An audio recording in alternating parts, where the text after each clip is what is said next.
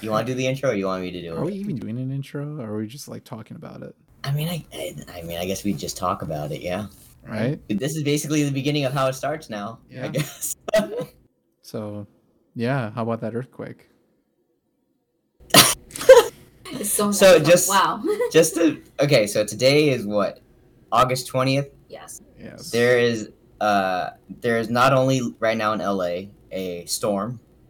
Hurricane. Yeah, like pretty much close to hurricane level storm. Or and tropical storm.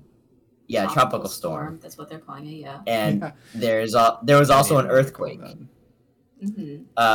The storm itself, I haven't really noticed it really bothering me or anything. It's just rain. It feels like Bay Area rain. The earthquake itself, I did not feel. I was asleep. I was napping, and Jumba jumped off the bed with me, and I assumed that was. And then my phone notified me there was an earthquake. Mm-hmm. That's fine. But yeah. Mm-hmm. No, in the Bay Area, no storms, clear skies, maybe a little fairly cloudy, but hot. Yeah, really hot. I know. Yeah, right now here it's like humid. It's pretty humid, but it feels like a comfortable humid for me. Ew. It's like when you're in Florida, Alex. That's not comfortable. That's hot. That's what it feels like in my apartment right now. It feels like a nice day in the Philippines. It's like that kind of level. I've never like been a non-normal day. But imagine but it feels like Miami. he's never been in the Philippines. Nope. I've never been in the Philippines. Right, I'm just explaining for people who listen to the podcast, though. Yes. Just you two listening to the podcast, right? Of course, it's always just us. Oh. By the way, the other person that you're hearing is Claire. Hello. My fiance. Hi. Oh yeah, David, you didn't introduce her. I know, it's fine. First time we see It's because Claire. it's because I'm always in the background, like over here and like this corner. That's why I don't need an introduction, because I'm always here. Yeah, so today we're going to be reviewing... So we're kind of late on it, but that's more so just scheduling. It took a while, but we're reviewing both Barbie and Oppenheimer. So welcome to Barbenheimer. I say Barbenheimer.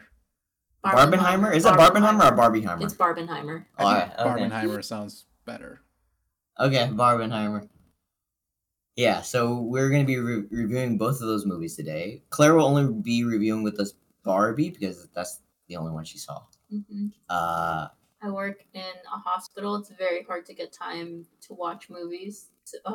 So Barbie ended up winning out, but I heard the Oppenheimer one's really good. Should we also mention we're changing the name? Yes, we are. Oh, this is a new announcement for me. Wow. Yeah. Oh, really? Yeah, we're changing. I did not tell. No. Keeping secrets. I know. I wanted it to be a surprise. And a surprise it is. Yeah, so we're changing the name more so because some things have happened. As you can see, it's mostly just me, Alex, and I. Paul's been pretty busy for the past year or so. So for us, we just felt like since it's not Three Buds all the time, we should change the name. Yeah. So we decided to change the name. We brought this up at least a month or two ago. Yeah, we did. Yeah, and Alex came up with the name in the end. We did brainstorming. We did look through a couple of names though that ChatGPT had brought up just to see if those sounded good or not. Yeah, I didn't like them. I was fine with them. I was against. I was like, no. What were some of those names? I don't remember. I would have to look again. It's something about Flicks was part of the name, and I was like, it kept generating the same names. Yeah, just like different variations. Yeah. But yeah, Alex, if you want to make the announcement about it. So our new name is B-Roll Thoughts. Ooh. Yeah, all right. Kind of rolls off the tongue a little bit. B-roll thoughts. It's also because we had a lot of discussions with B-rolls when we used to edit the videos a lot. Yes. Oh my god. And David always says we're giving our thoughts on the movie. So I was like, well, I'm going to incorporate thoughts into it. And I like B-roll. Yeah. Good. Yeah. I was like, it's not Chat GPT. But also it opens it up for us a little bit more to have guests and have more people show up and not expecting, just Alex and I all the time, or That's exciting. Yeah. So we're gonna probably change all the socials. Yeah. Yeah, our just website. Want to make that quick announcement. Yeah, our website's gonna be brollthoughts.com. Does this mean new logo? Yeah, probably. Yeah, we need a new logo. Yeah. I will message the person that makes our logos. Our logo designer. I have a second person too. Who? Oh wait, no, she doesn't really do design, huh? Steve, you had a second one all along? I wish. You're holding out, buddy.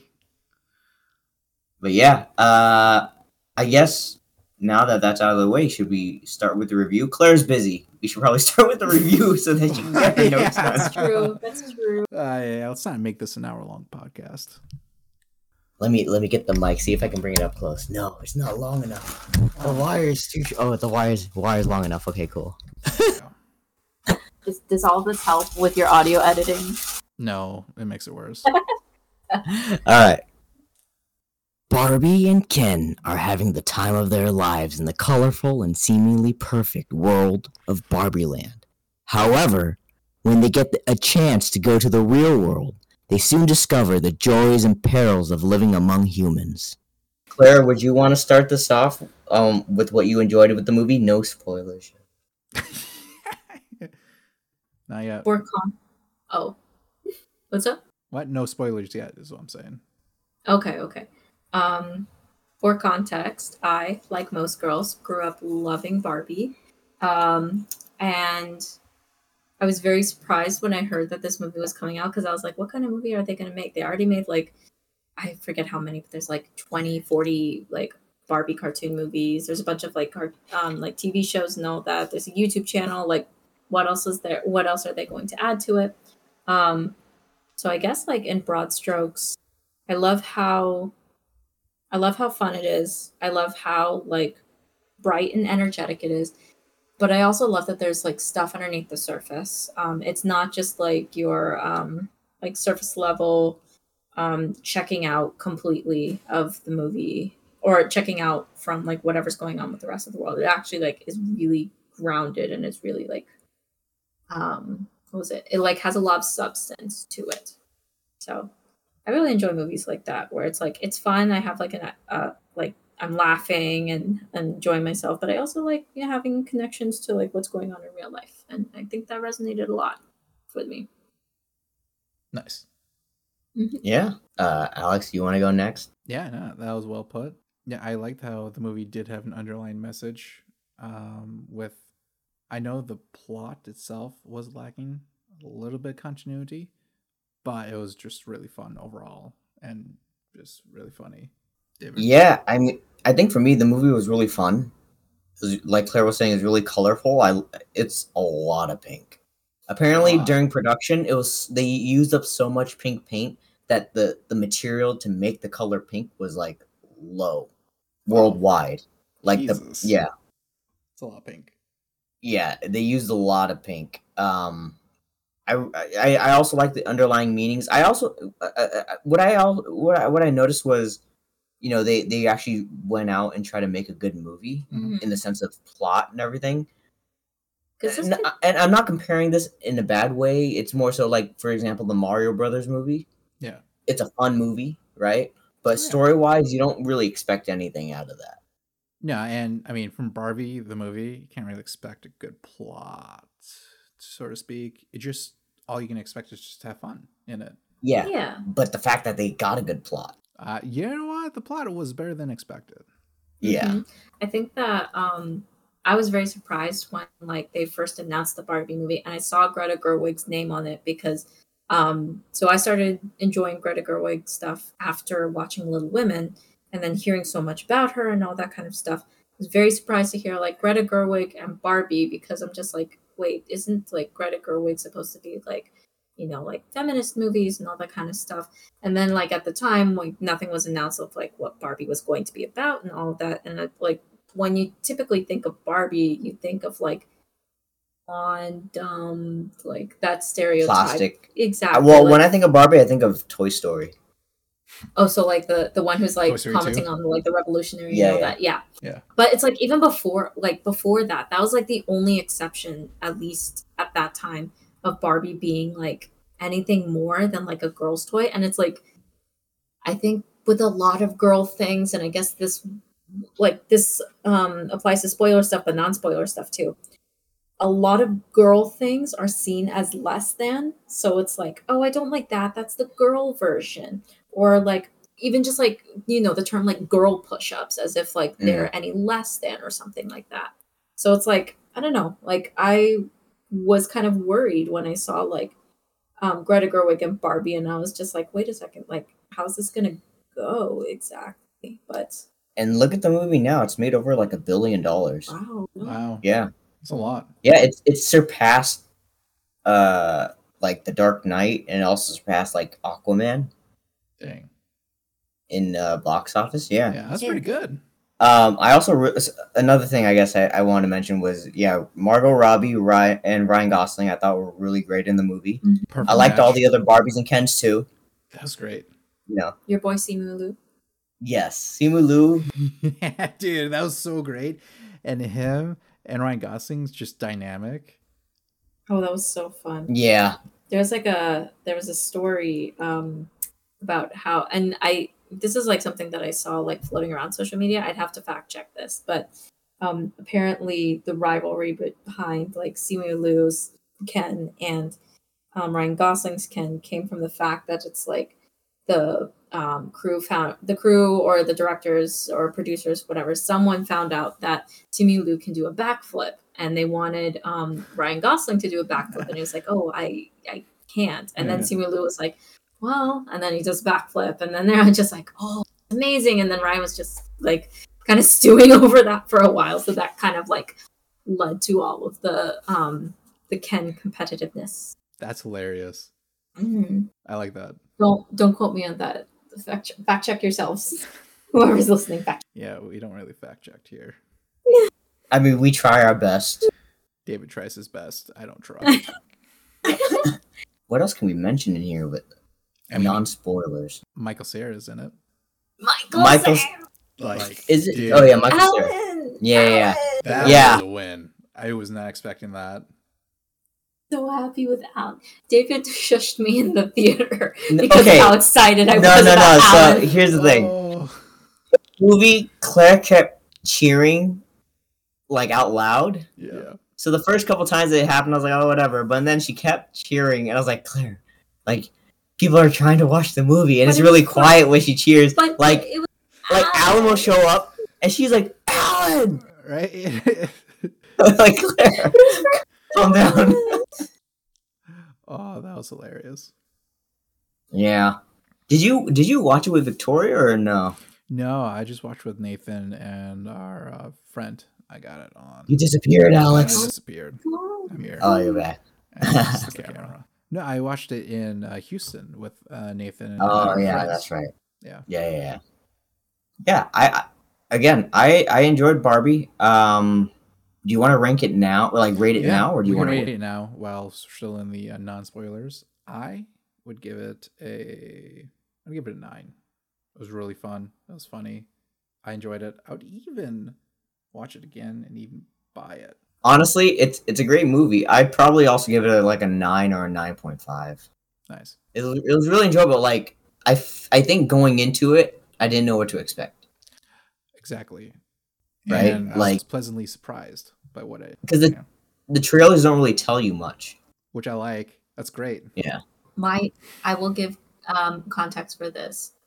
My scales are for like rating stuff is usually like on the higher side when I really enjoy something. Same. So I would put this 9.75. I do acknowledge that it was a 10 when we came out of the theater. It was a 10. But I think that as time has passed, it's like the hype has kind of like died down. So I'm just like, okay, it's a really solid movie, and it's one that resonates really closely with me. So that's why I consider it to be like pretty high up there. But it's like, I feel like I enjoyed it too much to give it just a 9. But it's like again, my scale is like completely skewed. It's completely different from your guys'. It's okay. David's the hardest one. Hey, I gave it a 9.5, man. I know. I'm saying. Well, you know, historically speaking, I think the only thing for me, if I had to critique anything, was like what you had mentioned was some of the like how they went from Barbie Land to the real world. Yeah. Like it just kind of it was like a weird transition. How you get there? It's like that. It's a thing where you can't think too hard on the movie, like in that sense. So it's like the reason why they had like transitions like that. With two things. For Barbie Land itself and for all of the like Barbie transitions, the reason why it like looks like that is because like Barbie came out and like what I don't even remember, but it's like it came out like I want to say like 50s era. Yeah, 60s? No, 60s. I think 60s. Yeah. So it's like Greta Gerwig wanted to have it feel like very much old Hollywood, which is like very picture perfect, and it's like it's like you look at the it's like when you go to like Disneyland and you can tell like this is a painted set is the thing. So same thing there where it's like there's not that much CGI. It's all like painted sets. And just like they would in old Hollywood sound stages. And then also those transitions are also similar to how they would do transitions back then because like that's all you can do. The second thing about those that I think that this was a nod to is when you see marketing for Barbie the toy, usually they have them set up in a scene. Like when you look at the back of the box, that's the kind of like setting you see. You see astronaut Barbie like on the rocket. You see like camper Barbie next to the camper van and all that. No, like that I understand. I think it's more so this transition from like we're at the camper now, and now we're on the speedboat, and now we're on. it's like where did you guys start off? There's a like how did you get here? There's a fun. There's a fun film theory. Shout out to the film theorists if anyone watches or who listens to this podcast. Yeah, but they actually made a film theory talking about like based off of these sorts of modes of transportation, if you track it back from Venice, you can actually find the real world location of Barbie Land. And I'm not going to spoil their video, but basically there is like a real world location for Barbie Land. So it seems like really random. We should go to Venice. Mm-hmm. We should not go. Why not? Venice is not fun. No? I've never been. I don't like it. I am an expat from the Bay. We should go to Venice. Alex, you should come down, and then Claire takes us both to Venice. Okay. Oh no, I'm working. How unfortunate. Can't. I'm working on something. David, I guess you and I are going to have to go to Venice. I know. You're going to have to bring your own rollerblades. I actually have some. Oh, I don't have any rollerblades. I don't know how to rollerblade, but I have them. I don't have. I mean, yeah, if you want, we could go, Alex. When you come down to LA, we check out Venice. Sure. I guess we should quickly touch on spoilers for a quick minute. Yeah, we can transition to spoilers now. Yeah. So spoiler warning: if you haven't seen, go watch it. Turn it off. Yeah. There you go. First thing I wanted to mention, I guess at least from me, I feel kind of bad for the Kens. Dude. Like I understand what they did was wrong. Yeah. I totally understand. But at the same time, I also understand why they decided to do what they did. Not that I agree with it. I mean, it was hilarious. I was not expecting that scene, that turn of events. I was like, oh, this is hilarious. Because like, basically, how would this happen? So basically, I guess we were trying to explain to people that want to hear spoilers. Ryan Gosling's Ken, when he shows up to the real world, he feels like he's respected. Yeah. Because people ask him questions and ask him for directions. And he somehow ends up learning about patriarchy. Yeah, because in Barbie Land, he never got the time of day from typical Barbie. And all he's ever wanted. Yeah. And so he decides, and well, also he believes patriarchy has to do with horses. Yeah. And so he decides to bring patriarchy and everything back to Barbie Land. And he essentially takes over Barbie Land. What did he call it again? Because I know he called the house. Kendom? Oh yeah, the Kendom. Kendom. Oh, dude. Because I remember he calls he takes over Barbie's house and calls it the Mojo Dojo Casa House. Yeah, that was so good. I was like, why? But okay. Yeah, that's so random. Yeah, and I love his favorite song. And okay, if you noticed how when was America Ferrera, her daughter, were traveling back to the real world, that's his favorite song was playing then. Mm-hmm. Oh, was it? I didn't notice that. And I was like, they were playing it. Yeah. But it was sad too, because it's like they were listening to the song that Barbie and America Ferrera's character, I remember America Ferrera's character's name. Yeah. But like they were trying to listen to that song, and then suddenly like the radio stations, like, you know, because it's being taken over by Kent, starts playing the Matchbox 20, right? Matchbox 20. Yeah, the Matchbox 20 song. And like totally agree with the fact that like there is no villain in this movie is the thing. So like when I say this, I mean it in a very nuanced way. The way that the Kens took everything from the Barbies is something that I feel like a lot of people, a lot of little girls honestly like experience. Like I tried to explain this to David, but like when I was growing up, like I said, I really loved Barbie, but I also grew up as kind of like the only girl in like my cousins my age. And the thing is that like because I was the only girl, I always had to like prove that I could hang out with the boys, which meant that I couldn't like Pink too much. I couldn't enjoy girly things. Otherwise, I was just like, oh, you're just like a little girl. You can't hang out with us. And it's like, well, how am I going to have friends then? So, you know, it's kind of like sad when people like, you know, judge you so much for liking those girly things. And suddenly like liking those girly things make you less than. It's like the same thing like when people like, I think like in the 2010s, you know, like there was a stereotype where it's like, oh, if you admit that you like Taylor Swift, then there's like, you know, it's like, you're less than or something because she's a girly girl. But yeah, that kind of like that whole, exactly. Like there's nothing wrong with it, but it's like back then, like you had to like I remember I liked Taylor Swift too, but I kept it under wraps. Macho. Yeah, I was just like, oh, Taylor Swift, I don't know. She's just like another pop girly. Like, I don't really like her. Like, I would rather listen to like, I don't know, like I would start like saying like these like old artists, like, oh, I love the Beatles, so that I could like show that, oh, like I'm more than just like a girl who likes pop music. Yeah, you have to really downplay it. Even ironically though, the Beatles started off as like a pop boy band for girls.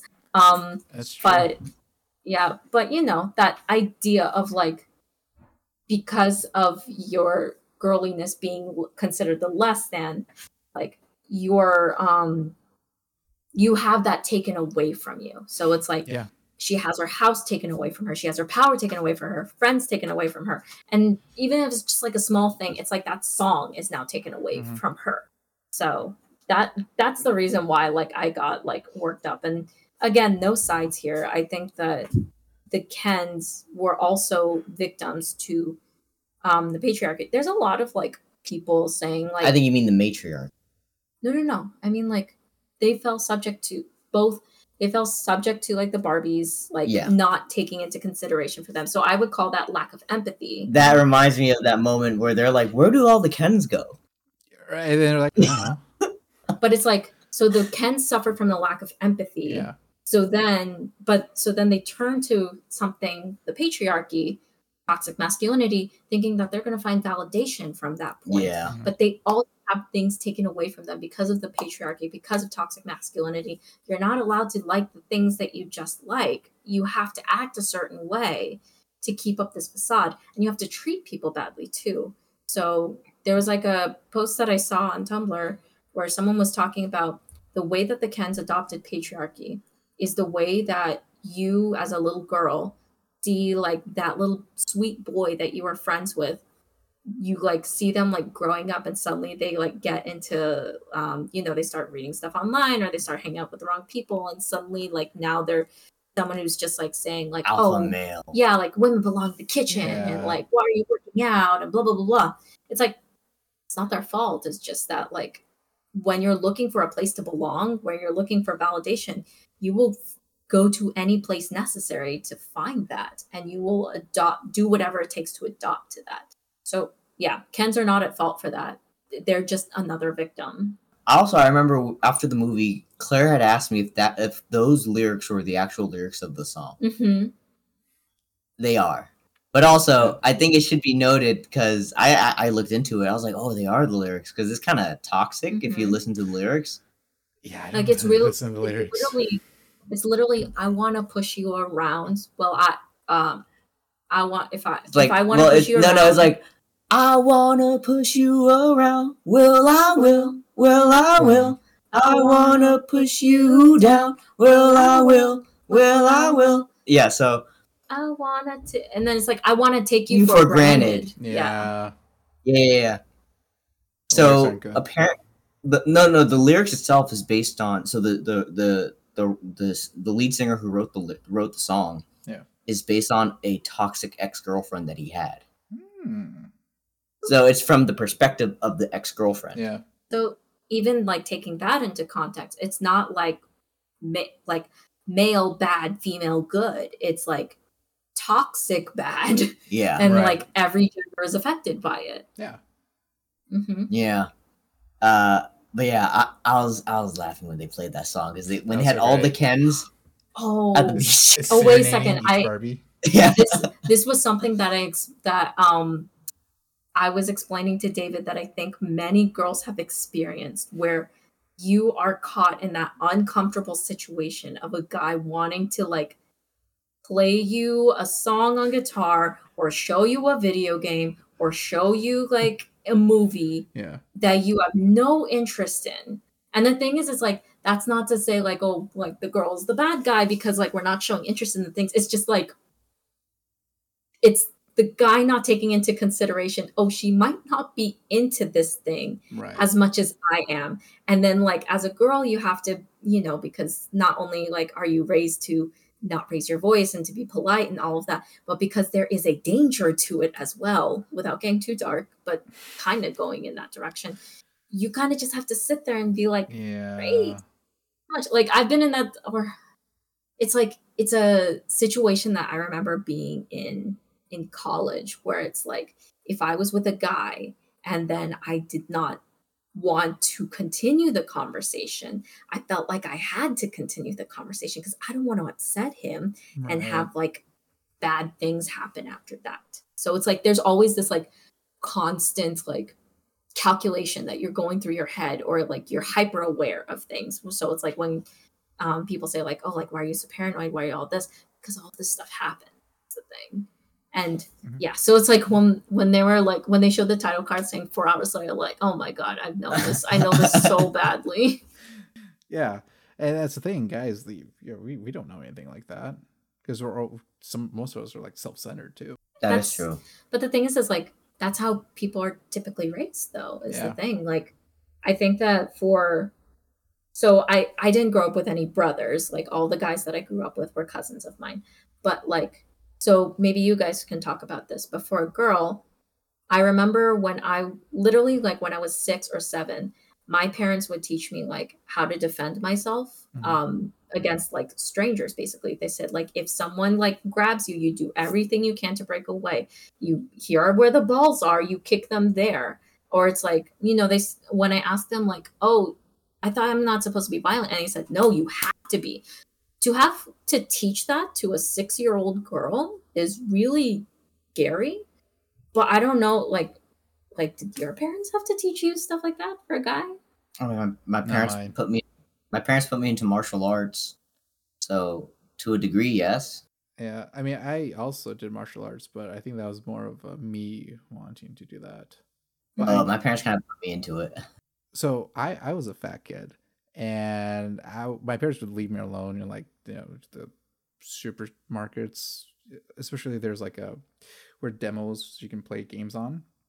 they would just leave me there and just go shopping. And my dad would always joke about, no one's going to kidnap me because no one's going to want to carry me or, drag me because I'm obese. Oh, no.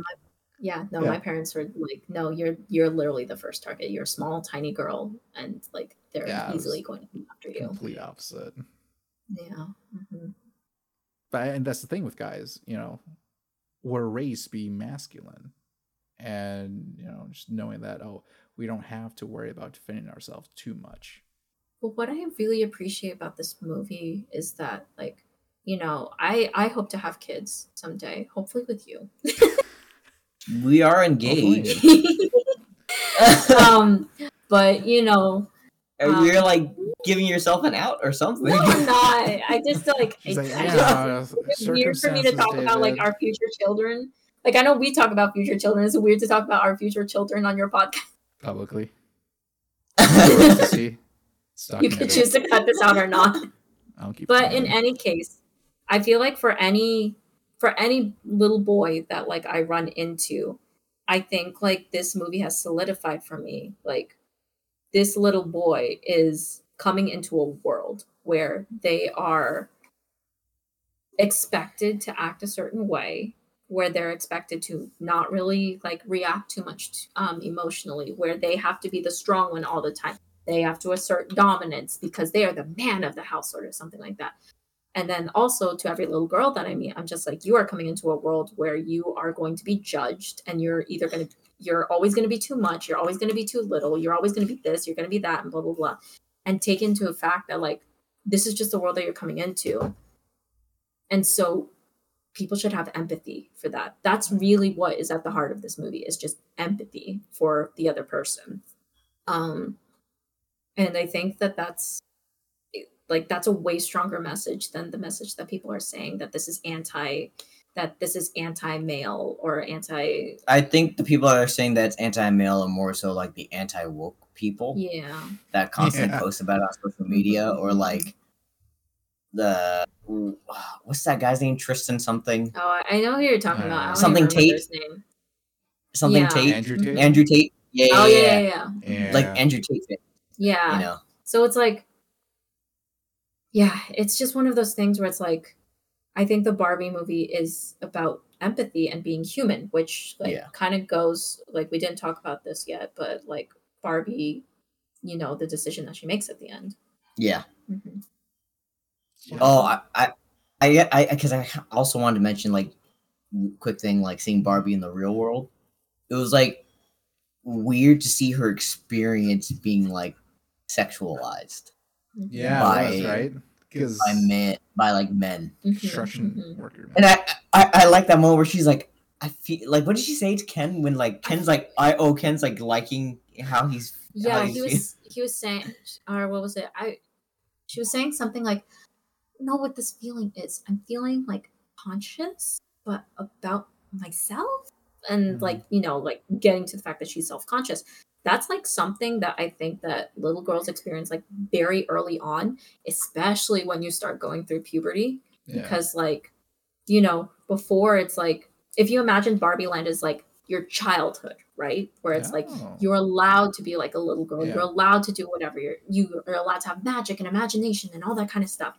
And then it's like, once you have like middle school and all that, and like, different parts are growing and all that, and like people are judging you, it's just like, suddenly you're self-conscious about everything. You're like, are these stickers that I'm using too childish? Am I like, is my voice too high? And all this kind of stuff. So it's almost like Barbie going to the real world is kind of just like watching like a sped up version of a little girl growing up. Yeah, that's pretty interesting. I never thought about it like that. Oh, there's also a Houston Coley is a YouTuber that I watch, but he also like was talking about Barbie being like a metaphor for the Bible, which basically is like, if you guys don't know the Garden of Eden story, sorry, we're just moving around for our dog. Yeah, Jumba's like standing here. I don't know. I think he needs to go potty. Oh, do we want to take a pause? I mean, we can end it soon. We can wrap it up. Yeah. Okay. Yeah. Yeah, we can finish your thought, Claire. Oh yeah. Well, yeah. So there's Well, actually, no, I won't go too much into that. Okay. Y'all should just like watch. You should just watch Houston Coley's video, because he is much more eloquent about like religious stuff than I am. It's been a while since I've been involved in the Catholic the Catholic canon. I was gonna call it Catholic lore. That's not correct. Catholic canon. Catholic canon. But yeah, do you want to talk about Barbie going into the real world? Or like Barbie's decision at the end. And then Ken. Because throughout the movie, they had like, well, kind of like, not throughout the movie, but they had moments of her meeting this older woman. Yeah. Who you later find out is a ghost of the actual person that created Barbie. Like she apparently lives in the Mattel office. It's one of those things where don't think about it too hard. Yeah, don't think about it too hard. But she basically is God, right? Yeah. Like Barbie decides she doesn't want to just be Barbie anymore. She wants to go out and discover herself. Mm-hmm.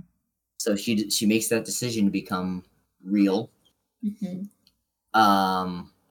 Yeah, I wasn't expecting that. I was very surprised by the end, and I didn't. So at the end of the movie, she gets dropped off by America Ferrera's character and their family, and I thought they were dropping off for work to go to work at Mattel. Oh my god! And everyone did. You find out she's actually there for an appointment for her OBGYN. It's just like, okay. It's actually like, okay, but it's also like a funny joke because they do mention earlier in the movie, like when Barbie and Ken first show up in the real world and they meet these like construction dudes. Yeah. Barbie says neither of them have reproductive organs. It's just plastic. Yeah. Exactly. Yeah. It's very straightforward. But okay, I know it's like played off as a joke at the end, but there is like, that's what I love about this movie is like every joke has like some kind of underlying meaning. And also like this movie is just like really cut very well. Like if this was a meal, like all the fat was trimmed out, or it's like if there was fat, there was like a reason for it. And it's like, it's so good. But anyways, going back to that point, when she says like, I'm here for my OB-GYN appointment, it's like, solidifies like I signed up to have have a reproductive organ. But the thing is like that means she has periods. That means that she has like the potential for pregnancy, which is not a fun thing. You have like there's a reason why there's a specialty specifically for women. Aside from the fact that historically like women have been overlooked in medicine and have not been treated the same way. But there's a lot of things that come into being a woman from the medical side that it's like, it's like a symbol for like, she signed up for all of that is the thing. And she is engaging with it too. Like she's happily doing it too. Yeah. So the scene, because David and I watched this movie with my friend Melissa. And the thing is that Melissa and I both bawled our eyes out for the scene where oh no, what's her name? Ruth? I think so. Is it Ruth? Yeah. Yeah. When like Ruth, the ghost, the Mattel god, she basically says like before, like it's up to you, but I have to show you like what this means. So it's like she says, "Take my hands," biblical reference, the whole like touching the finger thing.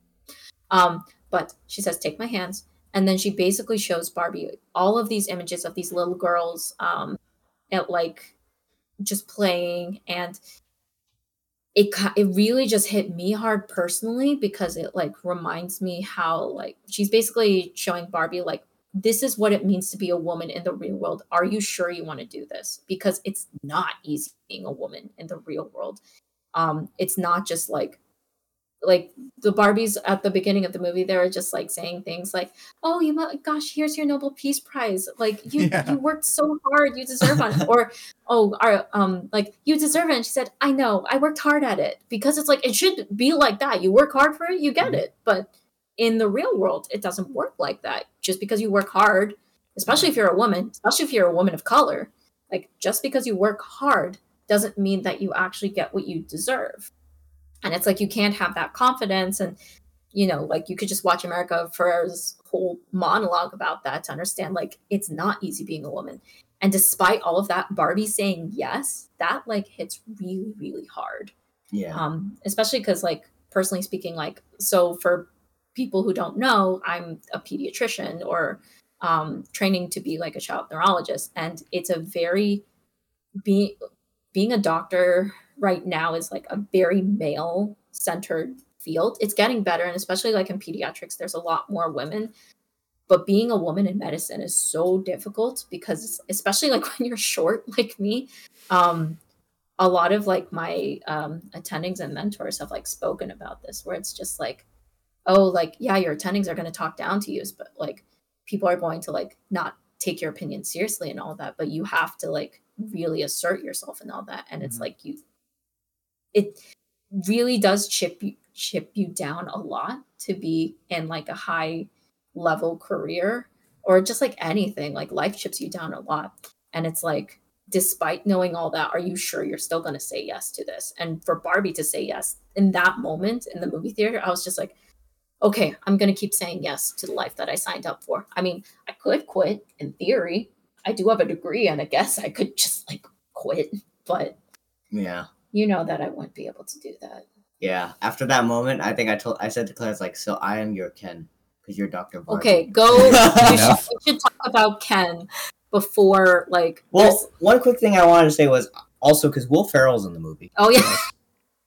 I really enjoyed his character because he's the CEO of Mattel in the movie. Yeah, interesting, because he was also CEO in Lego, the movie.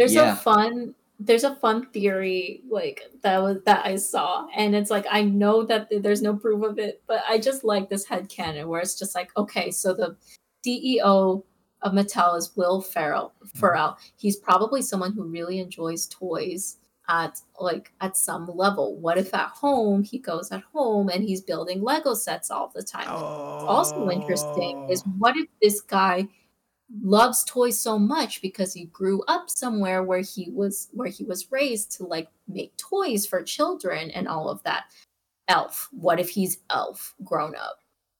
I forgot. Buddy, is that his name? Yeah, Buddy.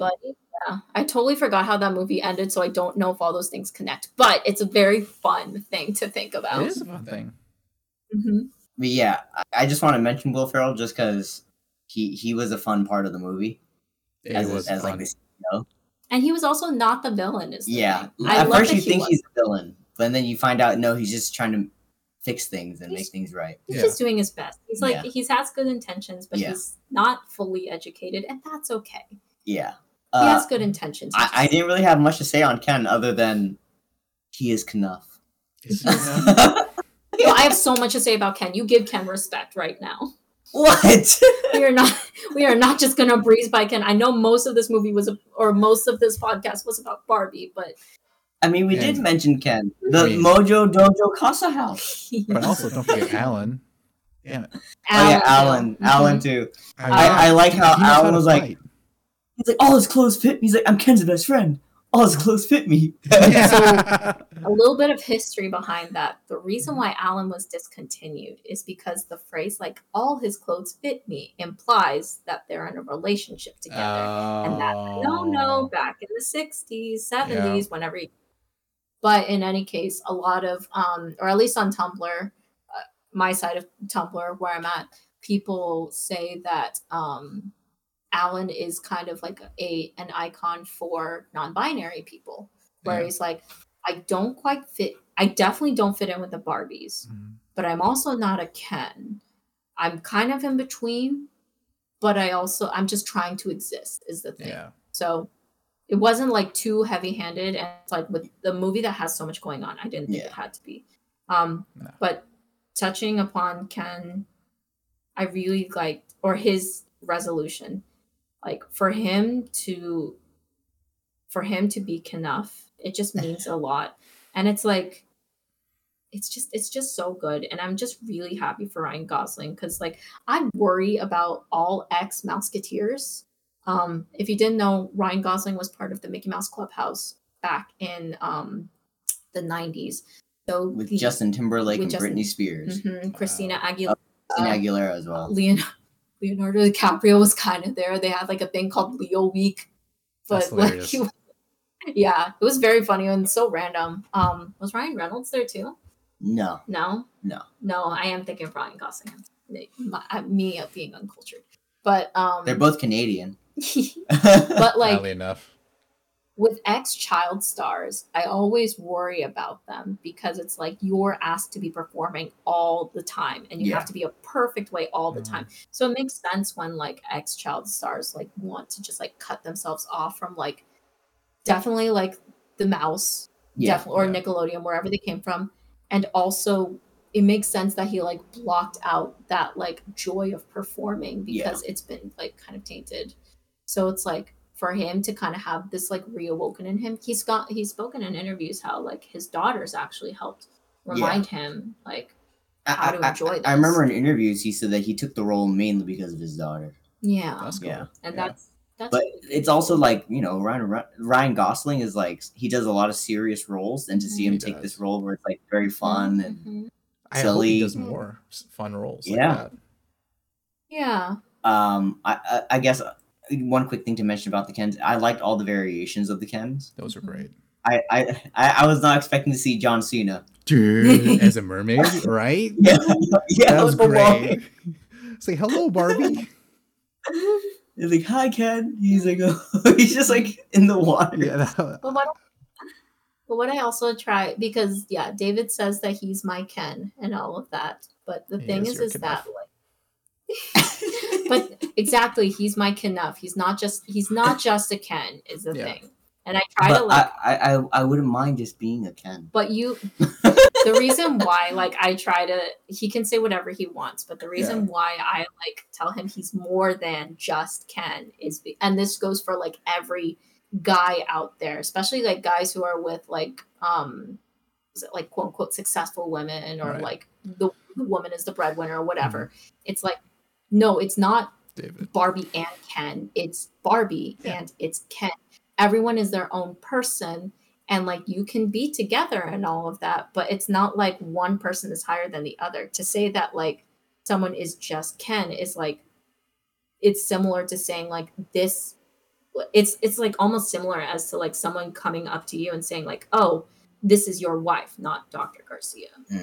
Yeah. Right. So like, it's the reversal. Like, right, because you're an individual. Exactly. And you still keep that. But I understand the sentiment. It's just like you're there for me and supportive and sweet, and he's just being a wonderful fiance and all that sweet sappy. I can't cuss. Sweet sappy pudding. You can swear. I'll edit it out. Sweet sappy chocolate pudding. But I guess. Hey David. I guess that's. I guess she could say you're the whole meal, not just the snack. Oh yeah. I guess so.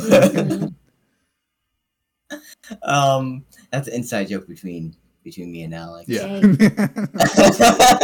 That's fine. It's not even a podcast inside joke either. I know, it's not. You should make it one. It is now. I guess that's our review for Barbie. Yeah. Honestly, let's wrap it up. Highly recommend. Please watch. Yeah, highly recommend. And I'm pretty sure it'll come to HBO Max soon, or Max now it's called. Yeah, it's just Max. That rebranding. Yeah. I think it's definitely like a movie that's like a good movie to like show your kid, like the way that like you want to show me, the way that you like get excited about showing me Indiana Jones and Star Wars, and I get excited like showing you Pride and Prejudice and Les Miserables. It's like one of those movies where it's just like you don't have to watch it as a kid, but you should watch it at some point in your life. Definitely. So yeah, cool. So Alex, we're watching Pride and Prejudice. I guess so. Oh, invite me back for that episode. Okay. Pride and Prejudice is like every girl's like dream guy. I feel like if anything, Alex, we should do a reaction video. Like we sit there and watch it together and record our reactions. Yeah, I would be so curious to see that, because it's like there are moments in that movie where like so the first time I watched it was with like 3 of my friends who are all sisters, and it's like they had already watched the movie, And it's like the way that guys get hyped up for sports is how much we get hyped up for Pride and Prejudice. Because they're like small, subtle, like moves and like play-by-plays where we're just like, we will literally pause it and be like, look at it. And we'll just be like completely hyped. I'd be curious if like you guys can figure out like what those moments are. And like if you guys do end up doing a podcast episode about it, then like I can definitely provide the female perspective for like why that hits women so hard. Actually, I think what we could do is essentially film a podcast version of like commentary. Yeah. And just say, okay, people who are watching with us, we're clicking play now. 3, 2, 1, click. I like that. And then just kind of watch through while also having a video on YouTube, kind of slightly edited down to get our reactions throughout the movie. Yeah, we could do that. I like that. Yeah. So I guess we'll let Claire go. It's time for Jumba and Claire to pee. All right. Yeah. So I guess now that we were able to get through Barbie, we should quickly touch on Oppenheimer, unless you want to wait. No, we could just run through it right now. All right. Let me pull up my Oppenheimer notes. Yes, me too. All right.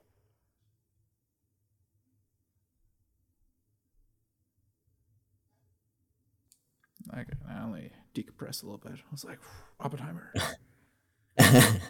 2 totally different movies in one review. Right? This is so great. All right. So now I guess we'll review Oppenheimer. We both saw this movie a while ago, so the notes are not as fresh. But so should be more fresh than Barbie. True. Right? Okay, so the movie synopsis. During World War II, Lieutenant General Leslie Groves Jr. appoints physicist J. Robert Oppenheimer to work on the top-secret Manhattan Project. Oppenheimer and a team of scientists spend years developing and designing the atomic bomb. Their work comes to fruition on July 16th, 1945, as they witness the world's first nuclear explosion, forever changing the course of history.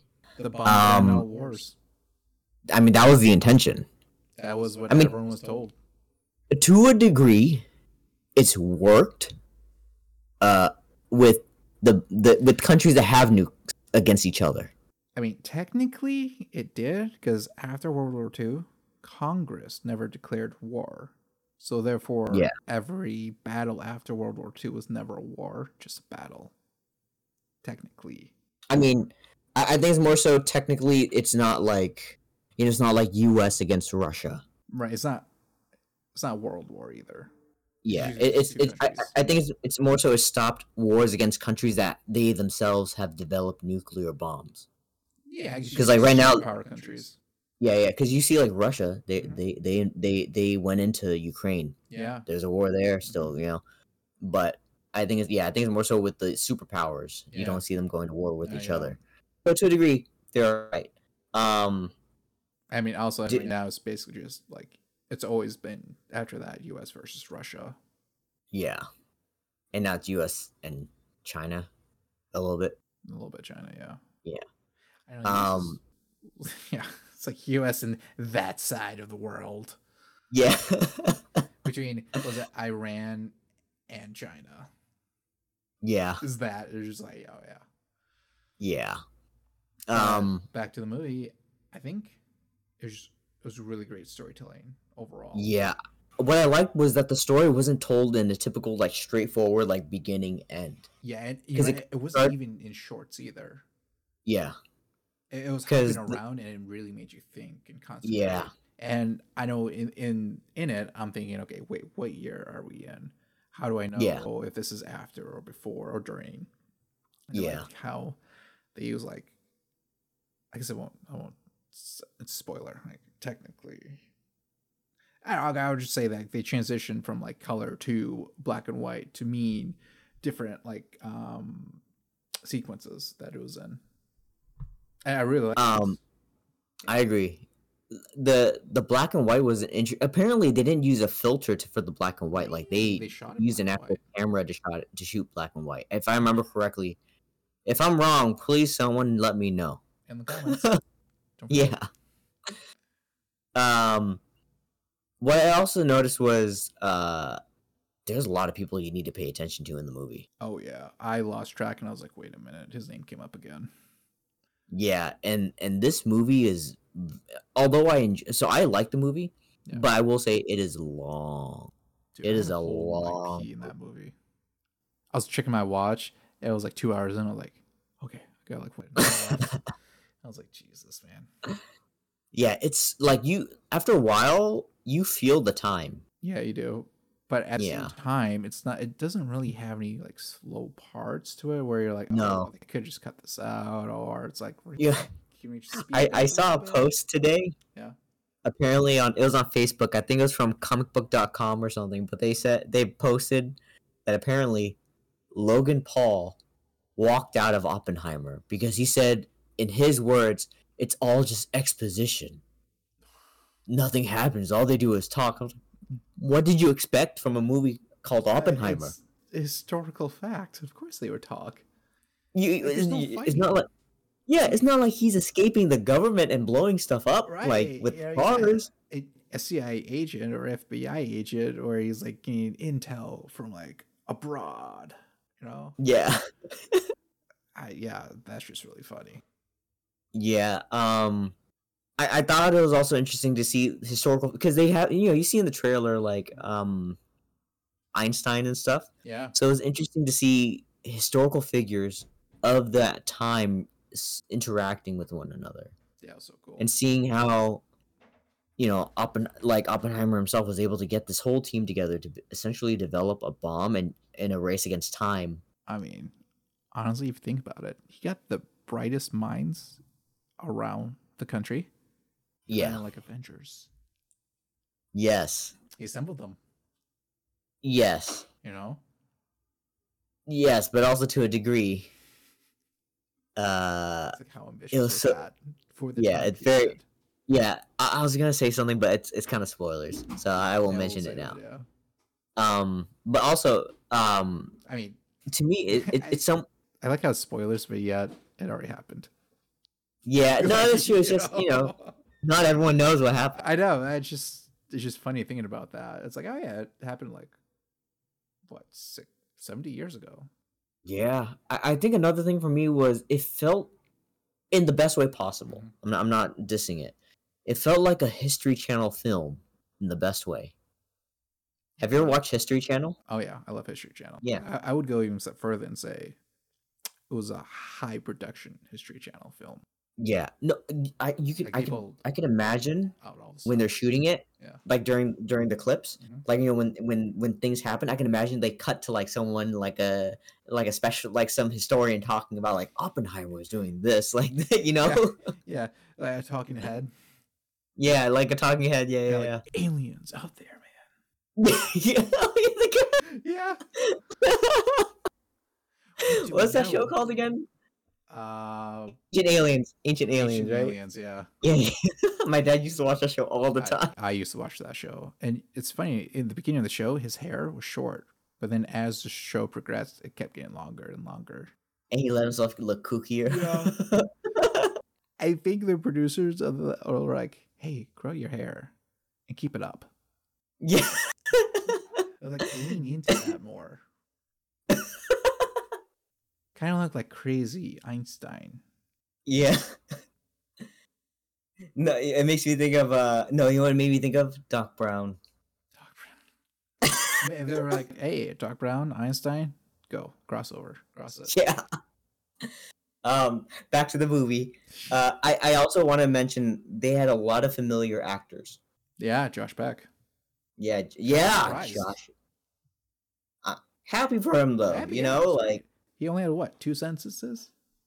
Yeah, but he had very important. Yeah. He also had to act in some scenes, not just talk, like actually do hard. things. Yeah, and they also had like, I think his name is Josh Hartnett. Do you remember him? Do you remember the Pearl Harbor movie? I've never watched it. Because Josh Hartnett back in the 90s was like really big. Yeah. Yeah, and so he was like a big actor, and then he kind of just stepped away from it for a while. And to see him, I was like, oh, I know that guy. Like, there's a lot of actors in here where I was like, I've seen him from somewhere before. Yeah, the main guy from The Boys. Yeah. I was surprised. I was like, oh, Huey, yeah. I was like, Huey's in here. Nice, all right. I like it. Yeah, Jack Quaid. I had to think, because his dad is Dennis Quaid. Dennis Quaid, yeah. Yeah, it's his dad. So I don't remember his name for a second. Yeah. There was other actors I recognized. Yeah, I guess the guy who directed the first Thor. Oh yeah. He plays like one of the scientists, like a Swedish scientist or something, right? Like I think not Holland. Kenneth Branagh. Yeah, Kenneth Branagh, but yeah, I think not Denmark, but Amsterdam. Yeah. Netherlands. He played basically because he's like a well-renowned physicist or something. I can't remember exactly what science field it was, but he played like so he played a well-renowned physicist, right? Who his protege is basically trying to help Germany develop the nuclear bomb. Yeah. So that was like an interesting like conflict, because not only is his protege trying to help the Nazis, but he himself, Kenneth Branagh's character, is Jewish. Yeah. So it's like, yeah. So that was an interesting to like, you know, to find out or like to learn. But yeah, overall, I enjoyed the movie. It's long. It is long, but I think it's worth it because, you know, if you like that history, you know, History Channel and those kind of documentaries, you're gonna love this because you're gonna sit there and be like, wow, actually, wait, I have to pee now. Let me pause this, pee, come back to it. You're not gonna feel like, oh, this is really long, it's taking too long. When is it gonna end? Can I do something else or go on your phone in between? No, you're gonna sit there because it's really interesting. Yeah. Okay, so if you were to rate it, what would you give it? Give it a 9, like Barbie. I think I'd give it an 8.5. I think it's just more so because I had so much more fun with the Barbie movie. Barbie movie was really fun. I think for me, it's just Oppenheimer's so long. I ended up leaving to go use the restroom. I held that. I was like, no, I can do it. I can hold it. I felt like it was gonna burst, so I had to go. I did. Don't drink water beforehand. Oh yeah. No, I was like drinking soda and stuff. I know you were. Yeah. I bet you got a drink. But I would give it a 8.5. Like it's a high 8.5. Yeah. I enjoyed it a lot. I the only critique I would have is I do feel kind of wish the story was a bit more concise, where it like not as long in the sense like, because I do feel like maybe there were some scenes they could have reduced, cut down a little bit to save some time, because they really want to just like pack it in. Because how do you tell something that happened, you know, throughout years of history? No, I get it too. It's just that's the one thing, because I had to leave to go pee. This versus, you know, Barbie, it's totally separate movies, totally separate reasons on why you want to watch them. Yeah. Yeah, I guess that's our ratings. Do you want to go into spoilers really quick? Let's go into spoilers.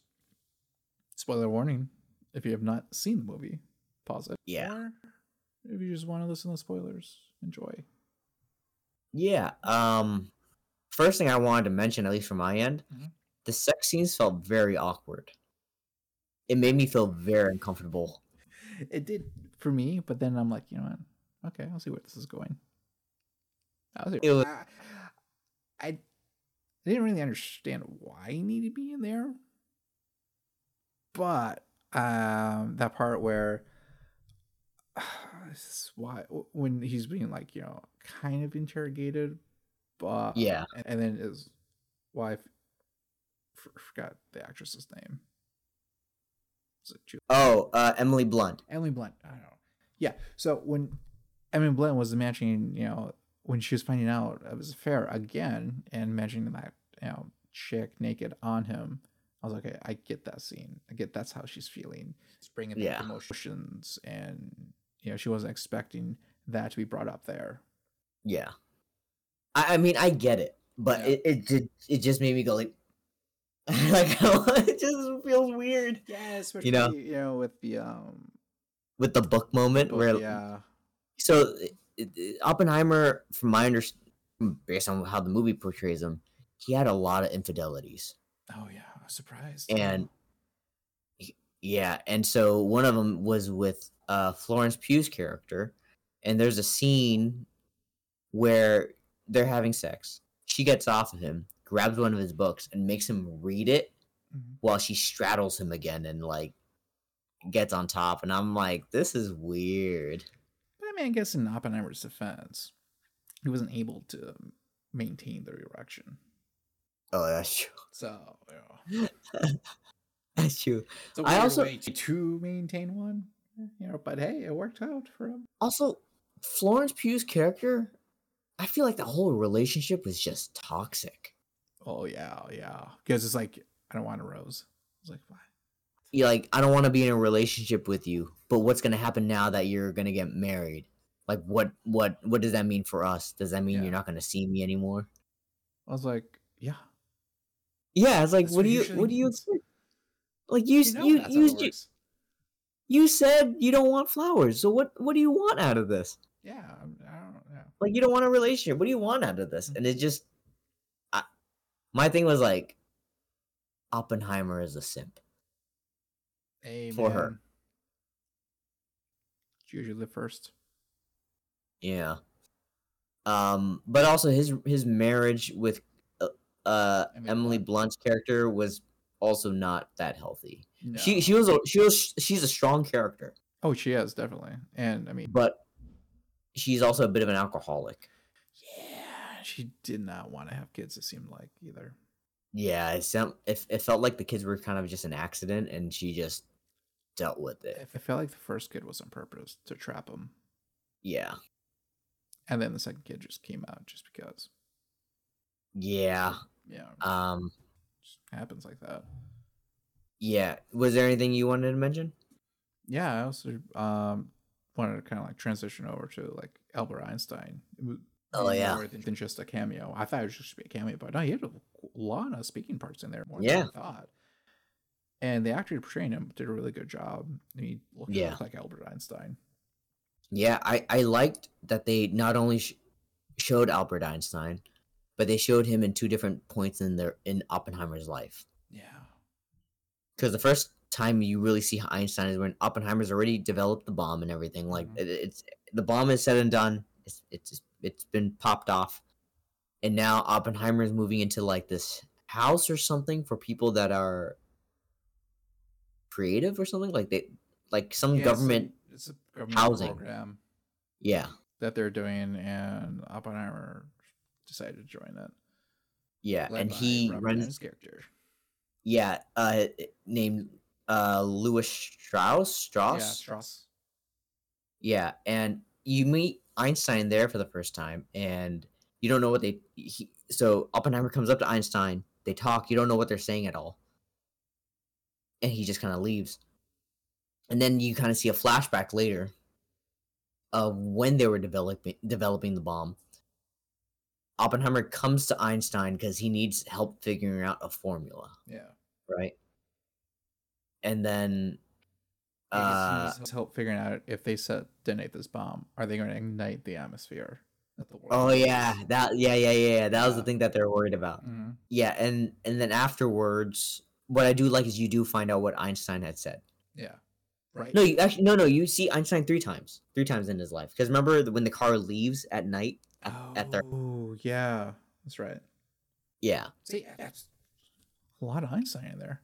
Which is interesting because Einstein himself wasn't on the project because he didn't want to be on the project. Yeah. He just wanted to send the letter and he was like, hey, alert the US government and just be like, I'm not going to help you guys. Yeah, because I think for me, the way I took it was Einstein didn't want that on his conscience. Right. with the bomb. And sadly, Oppenheimer, I think, kind of has that because I remember learning later, the guy that was working for Germany trying to develop the nuclear bomb. Because I also found it interesting when they find out like how far Germany was with developing the bomb. Yeah, they're like, oh, they went the wrong way. Right, they were like, this is more of a nuclear reactor. Yeah, and I was like, yeah, because they themselves didn't want Hitler to have a bomb. They knew the consequences and the implications of Hitler having a nuclear weapon. So they're like, okay, we got to stall him as long as possible. Yeah, and so the guy that on Germany's side, he ended up getting Nobel prizes for other things. Really? I can't remember exactly what. Yeah, after the war he got Nobel prizes, and you see Oppenheimer, like he's just known as what's the word they gave him? The father of the atomic bomb? Yeah, the father of the atomic bomb. Yeah. I mean, I guess there goes to show you that, if you're trying to win something and you feel like you're the good guy, you're gonna, it's not always good, the outcome. Yeah. Because Germany, they were like, oh, we're trying to win, but to the rest of the world, they look like the bad guy, but to them, they don't. But then the German scientists were like, it's also a weird thing because, like, obviously, like Japan, for example, they despise the bomb because of what happened. Oh yeah. And a lot of people are saying like, oh, you didn't have to drop the bomb. Mm-hmm. But if you look into the reason why they decided to drop it, I think it's kind of like weighing the better evils. Yeah, I mean, there's no good outcome. Because either you drop the bomb or you do a full-scale island invasion of Japan. And in doing so, Russia joins. And the worry was that you would split Japan in two, like they had already did with Germany. Yeah. And how they already like did with how like it turns out with like North Korea. Yeah. Right? Or like Vietnam. Yeah. So that was their worry. Mm-hmm. And another thing is, like, at the time, I mean, this is more so just reading based on my understanding from like history documentaries and stuff. Mm-hmm. But at the time, a lot of people in Japan were very radical in the sense of, because they believed their emperor was basically someone that was a god. You can't look at the emperor, like no one really knew what he looked like or how tall he was, kind of thing. So you had this island full of people that are fully willing to sacrifice themselves for their country.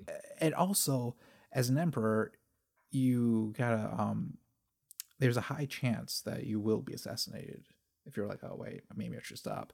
So in that time, it was hard to know who was actually pulling the strings, who was saying the command, who was gonna wanting to keep going. No one really knew. Yeah, and so I feel like in the end, at least, I mean, the devastation is horrible. It is. From what happened from the bomb, but at the same time, it's understandable why they decided to drop the bomb. Yeah. Based on like what could have happened. Yeah. Because when you're like that, if you're a country with a power like the atomic bomb, you want to do everything you can for your people because you're at war. I guess another thing we can mention is Robert Downey Jr.'s character, getting back to the movie, is he's kind of, to a degree, the villain of the film. Well, he's trying to be. I mean, because he's got a backstory in there, because Oppenheimer humiliated him really badly. It was like during one of the testimonies. Testimonies during the testimony. Yeah, for like export of uranium, was it? I think so. Yeah, and he thinks he turned Einstein against him. Yeah, and because he sees Oppenheimer go talk to Einstein, and then Einstein just kind of walks past him and just doesn't even say anything to Strauss. Sour mood on his face. Yeah, so he thinks that he said something. Yeah, but in reality, we find out later he said nothing. Like nothing about Strauss. No, he basically just said to Oppenheimer, like, be prepared to be seen as the bad guy. Yeah, and then when Einstein was walking away, he was like, that thing I the calculations about setting the world fire. I think we did that. And Einstein was like, oh, shit. Yeah, but yeah, also to find out how much like Strauss like really try to play the game, dude, you know, of politics. Right? Yeah. He was winning, but until his assistant or something found out the truth. Yeah. And I was like, oh shit. But yeah. I mean that's all I really had to say on Oppenheimer. How about you? Yeah, no, I guess we could just leave it with that, with Strauss's character. It goes to show you, like, you know, it doesn't, you can get in your own head, and really being self-centered can be destructive without, you know, really looking at the variables and just like being more open and not being like, oh, he's out to get me. In reality, he's not. Yeah, Oppenheimer could care less. He could. He was like, you're not my radar, man. Yeah. You know? So it's like, yeah, that actually happens, though. People get in their head and are like, oh, well, I have to destroy him before he keeps destroying me and my life. But in reality, no one's doing that. It's all in your head. Yeah, so for me, it was interesting when he sees like President Truman. Mm-hmm. Did you know who played Truman? No. Gary Oldman. He did look familiar. Because I like instantly when I saw him, I was like, Gary Oldman. That's so cool. Yeah, I was like, he's looking familiar. I don't know who the actor is. I didn't look it up, but man, that's really cool. I didn't look it up either. I just saw him. I was like, oh, it's Gary Oldman. Yeah. I think it's, you know, because we've seen him in like Batman and seen him in other movies without the mustache. But I felt bad because, like, you know, when Oppenheimer says to Truman, he's like, I feel like I have blood on my hands. Yeah. And then Truman's like, I'm the one that greenlit the bomb. Yeah, executed the orders. Yeah. So it's like, yeah, like Oppenheimer, like I get why he's down. Like I get why a lot of the scientists, like they celebrated when it first exploded. But then once they found out like the number of deaths. Yeah. It's like inadvertently they are at fault. Like that's on them. Yeah. But yeah, so that's the thing with, you know, when you're at war, anything goes, really. Unfortunately. Yeah. Also, again, not saying that I think the bomb was great or everything. But Japan did technically kind of start the war. I mean, yeah, Japan and Germany. Which is weird, separately, yeah. Well, because originally, so my understanding was, you know, Germany was already kind of in World War, like starting a war with Europe. Already taking over. And like, Japan, because all these other countries like England, France, they were kind of like busy dealing with Germany. Yeah. Japan decided to take over Asia because they at least believed Asia belongs to Asians, specifically Japanese. And so they saw an opportunity and was like, "Oh, we're gonna, you know." And one of the islands they wanted was the Philippines, which at the time was owned. You had like U.S. Navy ships there. Like the U.S. was kind of, I think the U.S. owned the Philippines at the time. Yeah. So to their thinking to avoid war was to attack Pearl Harbor because that's where all like the Navy ships were. Oh. They believed if we attack the Navy ships, the U.S. is going to take a long time to get ready. Yeah. To attack to start a war with us, and by then we would have taken over all of Asia. Right. The thing that happened though was when they attacked Pearl Harbor, not all the warships were there.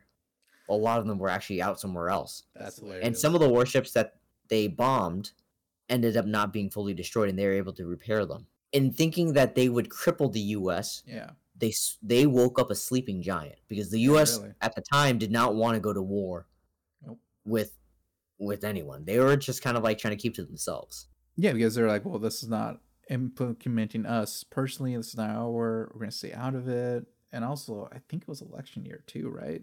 So yeah.